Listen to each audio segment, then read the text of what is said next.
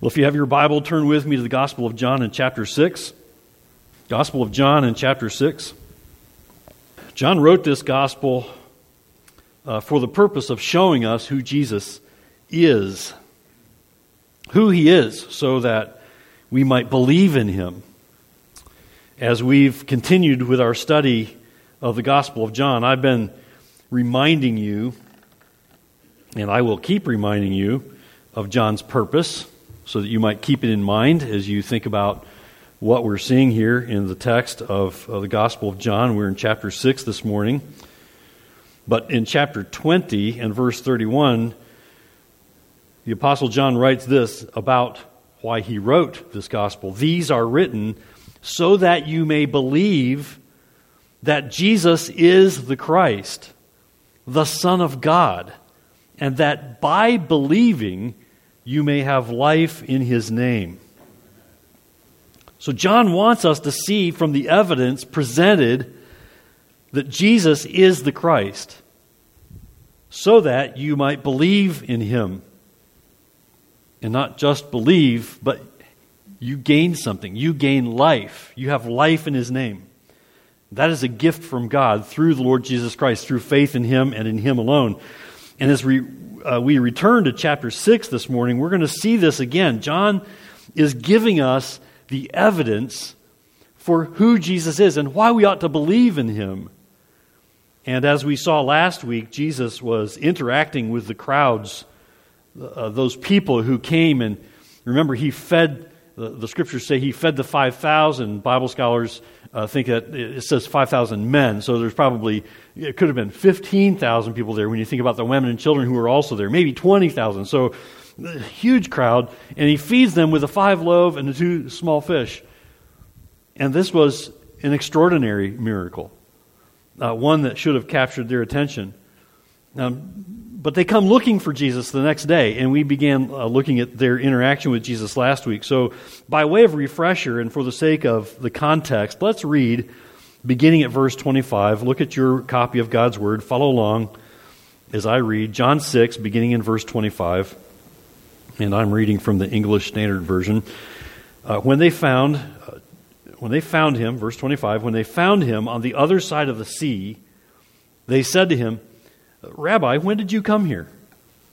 Jesus answered them, Truly, truly, I say to you, you are seeking me, not because you saw signs, but because you ate your fill of the loaves.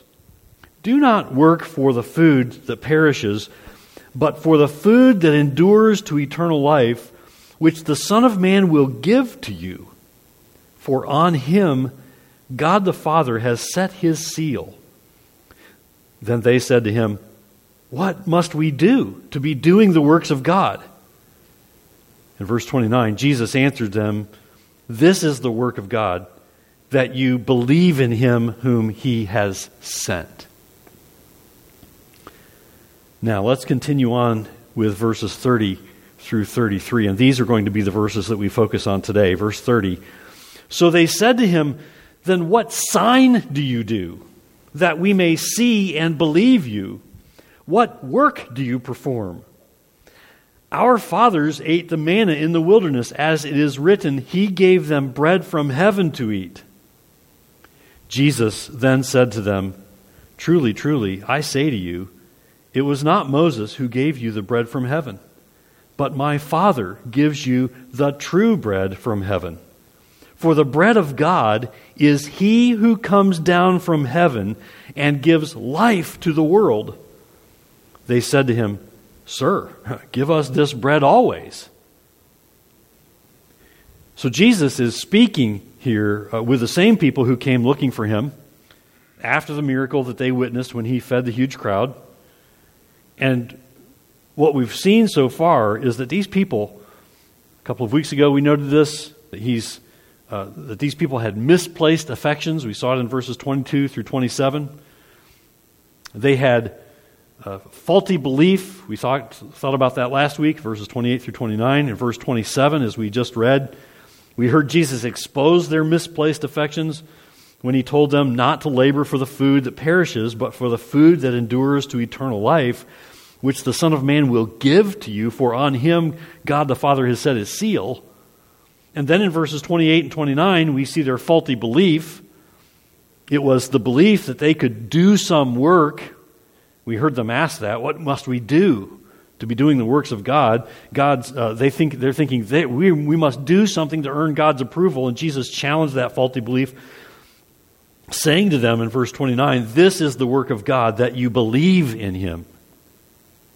You think you need to do some work? I'm telling you, you need to believe in me, is what Jesus was saying. Believe in him whom he sent. God sent God the Son, Jesus Christ. There's nothing. Here's the truth that we need to grapple with and they needed to grasp. There's nothing you need to do to earn God's approval. You have God's approval when you put your faith and trust in the Lord Jesus Christ, and you only have it because he's looking to his sinless Son who paid the price for your sin on the cross. And so there's nothing you need to do to earn God's approval. What you must do, and Jesus said it to them, what you must do is believe in his Son, Jesus Christ. Believe and have life. Believe and live.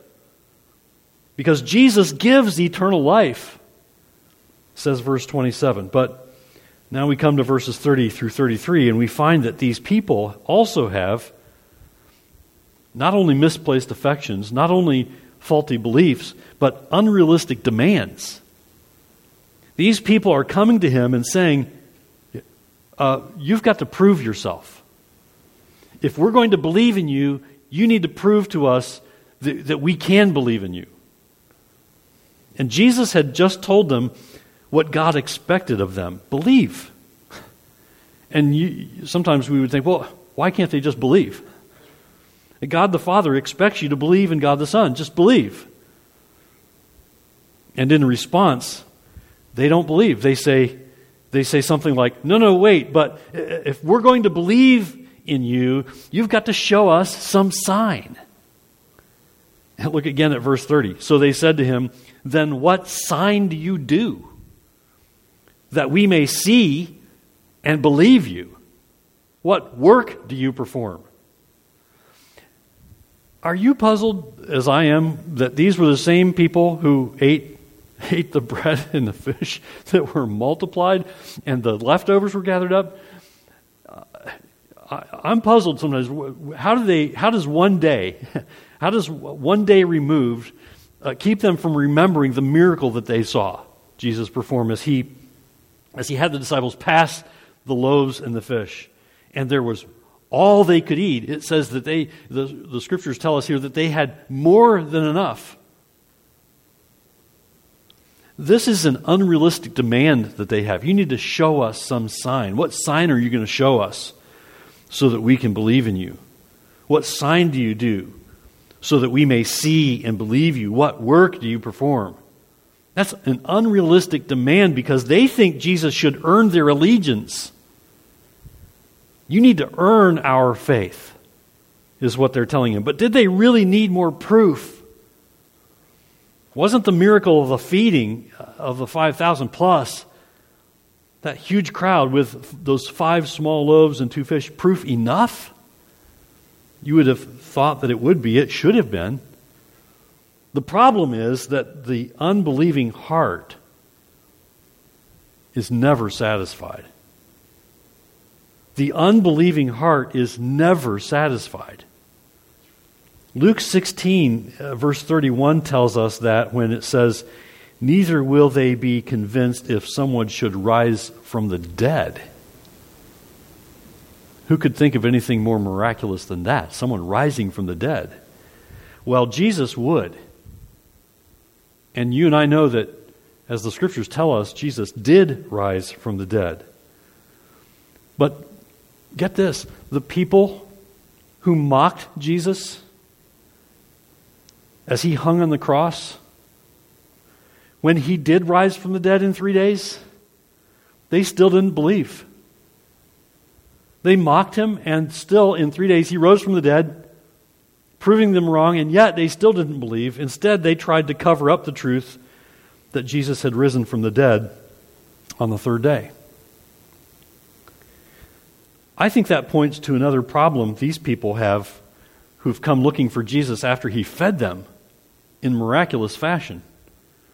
That points to another problem these people have and all other unbelievers also have until God opens their eyes to see who Jesus is so that they believe in him, so that they come to faith in Christ. We hear it in Romans 1. Just listen to these verses from chapter 1 of Romans, verses 19 through 22.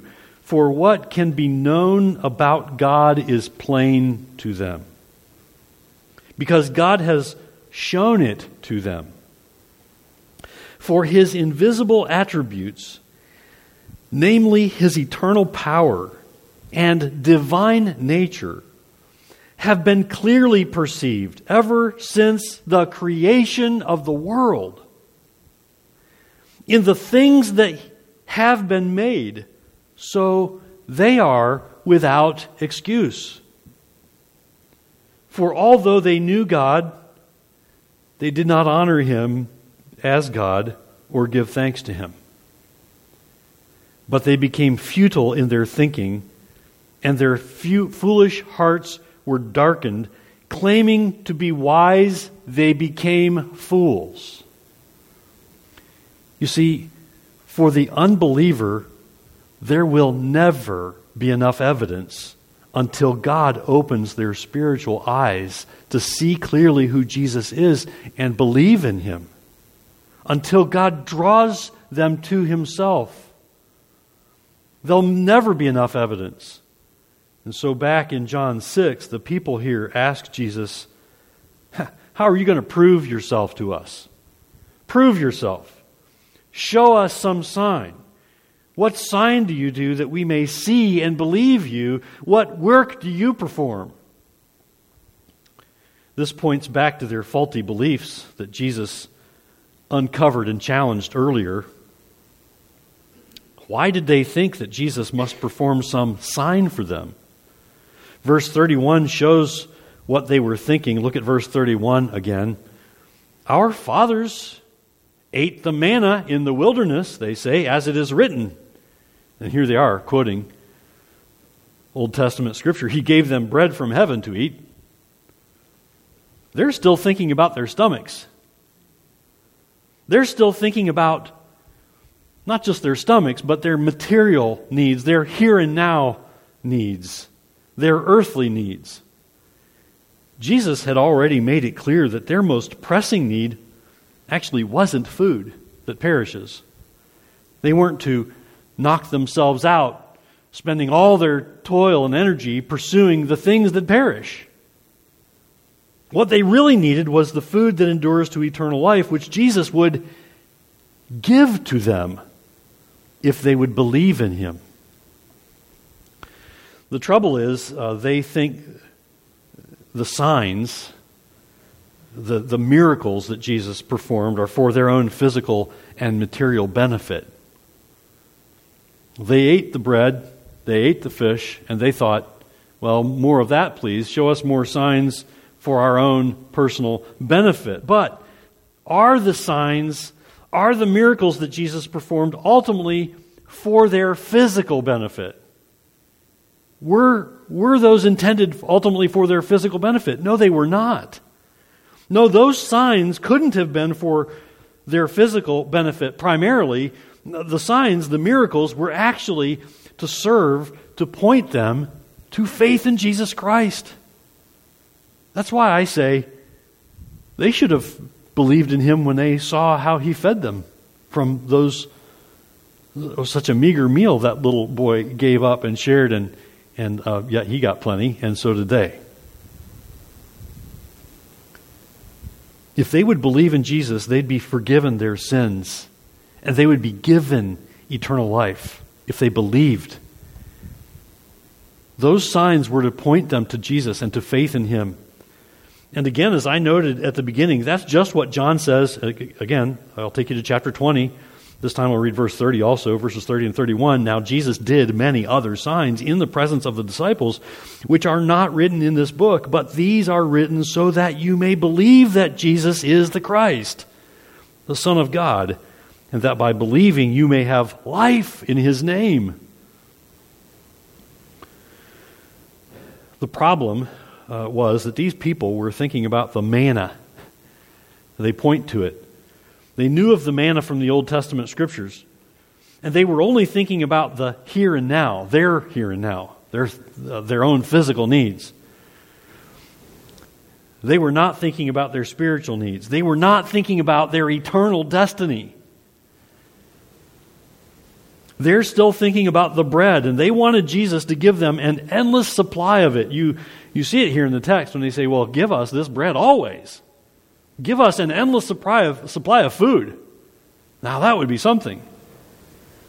Unfortunately, and think about why they thought this, and we talked about this morning, in fact, if you were in the Sunday school hour, when we were talking about being on guard against false teachers. And the best way to do that is to know the truth. You don't need to take someone you think is a false teacher and try to tear down their beliefs, but you need to know the truth yourself. You need to know God's Word. When you see falsehood, you'll recognize it because it doesn't agree with God's Word. And what was happening was these people were being taught things that were not biblical, were not true. Unfortunately, they had been given false teaching. They had false beliefs. It was commonly taught by their Jewish religious leaders that the Messiah, when He came, would give them an unending supply of food from heaven, like what they thought Moses had done for 40 years when the nation of Israel had wandered in the wilderness. But they misunderstood even what they claimed to understand from the Old Testament. From those Old Testament fathers who taught, they misunderstood. They did not understand. They had been mistaught. The manna was not given by Moses. He was only God's messenger. Moses was a messenger of God. The manna was given by God. They should have understood that. They should have believed. And that's why Jesus challenges their unrealistic demands in verse 32. Look at verse 32 again. Jesus then said to them, "Truly, truly." I've noted it before. The idea here is pay attention. Stop. Listen. Pay attention. This is important. Truly, truly. I say to you, it was not Moses who gave you the bread from heaven, but my Father gives you the true bread from heaven. Jesus gives a direct challenge to their unrealistic demands. You think that Moses gave your fathers bread from heaven? It was not Moses. It was my Father. It was God the Father in heaven. And by the way, that manna, that was nothing in comparison to the true bread from heaven my Father gives. That was nothing. You need the true bread that gives life. They were still thinking of bread to eat with their mouths. In fact, they were like the woman at the well when Jesus was speaking to her about the living water that wells up to eternal life. She was still thinking of water to drink while she's standing there looking at the well. And these people seem to know something of the Old Testament Scriptures, but they totally missed the point. The manna wasn't about Moses. The manna was about God and how He provides eternal life to all who put their faith in Him. It was about God's ultimate provision being through His Son. It was about how God would ultimately provide eternal life for all who believe through Jesus Christ, the true bread. Look at verse 33 again. That's what Jesus says here. For the bread of God is He, Jesus, who comes down from heaven and gives life to the world. Why did Jesus come down from heaven? To perform miracles? To benefit people's earthly needs? He did that, but that's not why He came. Jesus didn't come to gain our approval by some signs. by some miracles. Jesus came to give life to all who will believe in Him. And today, Jesus doesn't need to do more signs for you or me. He's already done all He's needed to do. He gave Himself. He's the perfect and only acceptable and sinless sacrifice for sinners. Jesus Christ has already done all He needs to do. And so back to the people here in John 6, Jesus rejects their claim that if they, as they asked Him if He would just do something more, then they'll believe in Him. He rejects that. Jesus says to the people that day, and by John the Apostle recording it for us here, he says to people in this day, you don't need more signs. What you need is to have faith. What you need is to believe. You can't do anything to earn God's approval. Only believe in the bread of God. Believe in the one who came from heaven, whom God sent from heaven and gives life to the world. Believe in Jesus.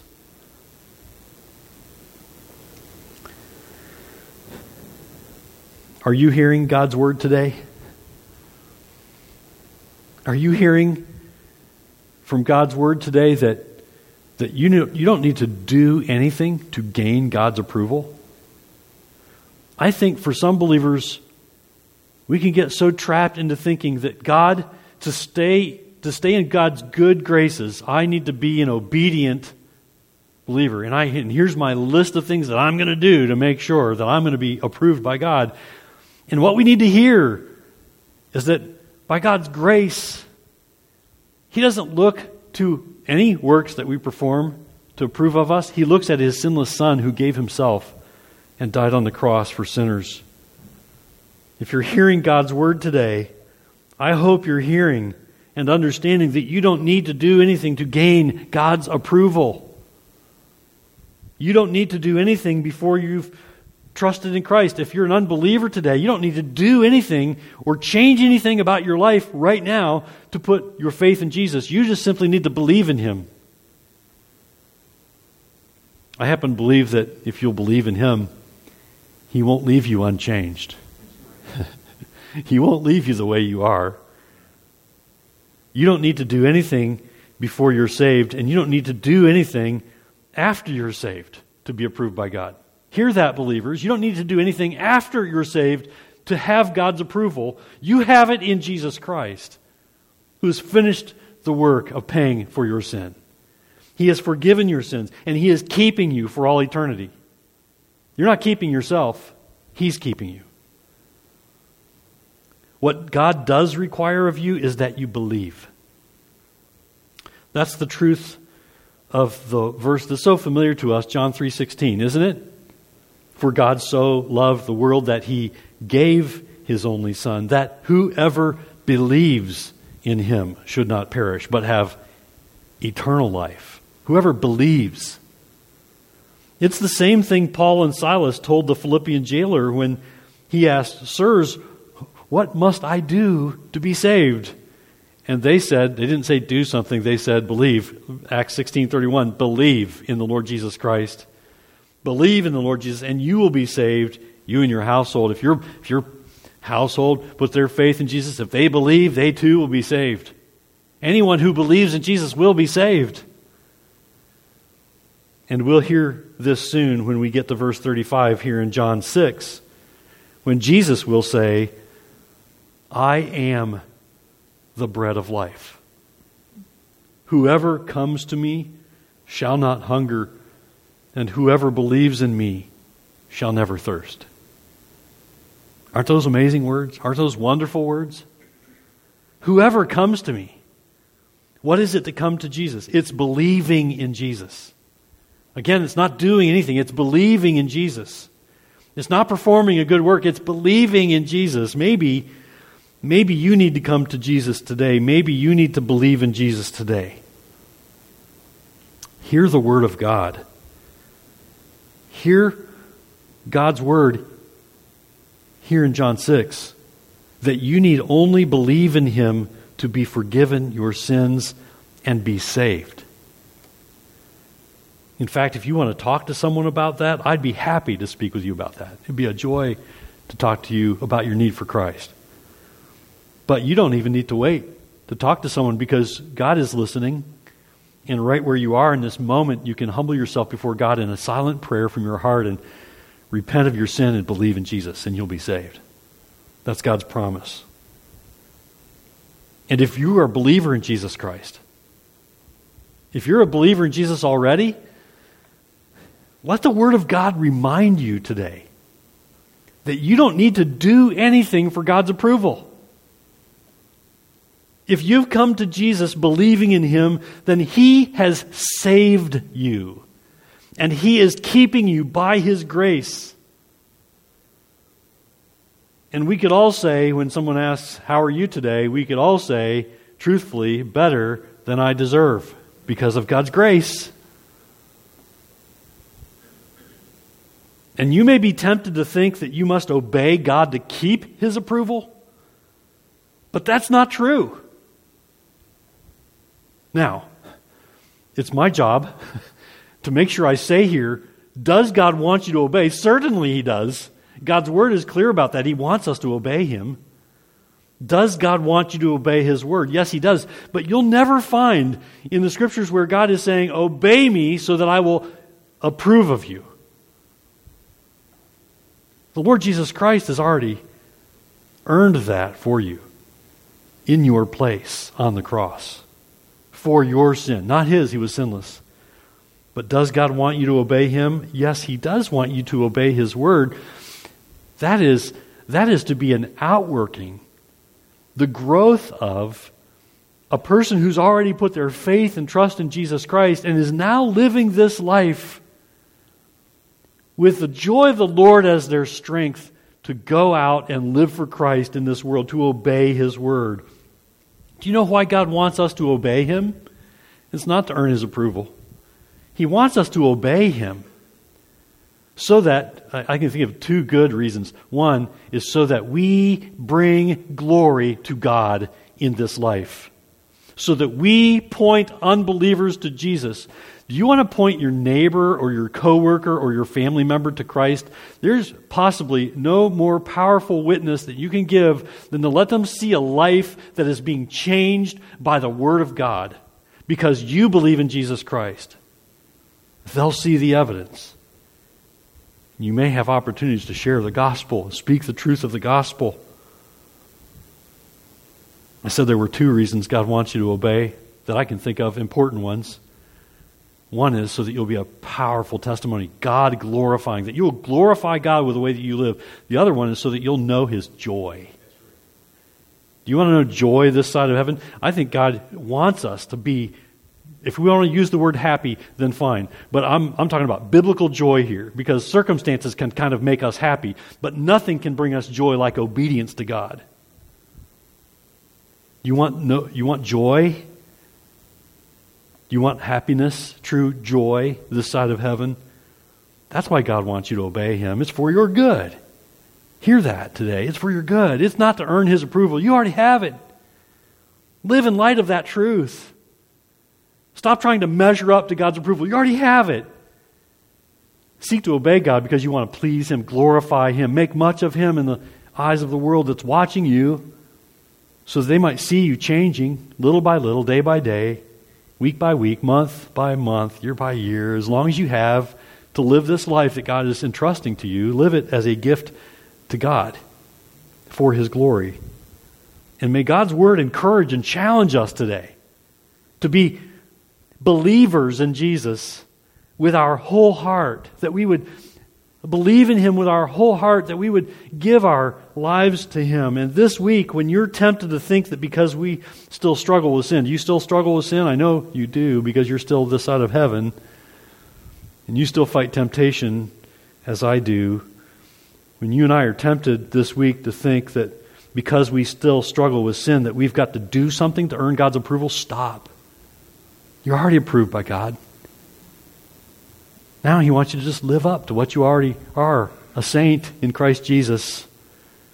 You don't have to live up to God's approval. You already have it. Remember that through Jesus Christ and His finished work on the cross, you have been approved by God because of Christ, and that you have the bread of life who gives you life. Who gives you life. And it's not only the life that we're thinking about when you think of eternal life in heaven. Sometimes we think of eternal life and we think, God gives me life, and I can't wait to get to heaven to enjoy that eternal life. No. You can begin enjoying that eternal life in this day, in this moment, with your eyes fixed on the Lord Jesus Christ, believing in Jesus Christ, looking to God's Word, realizing that God puts His Spirit in you to help you, and knowing that you have the bread of God who gives life.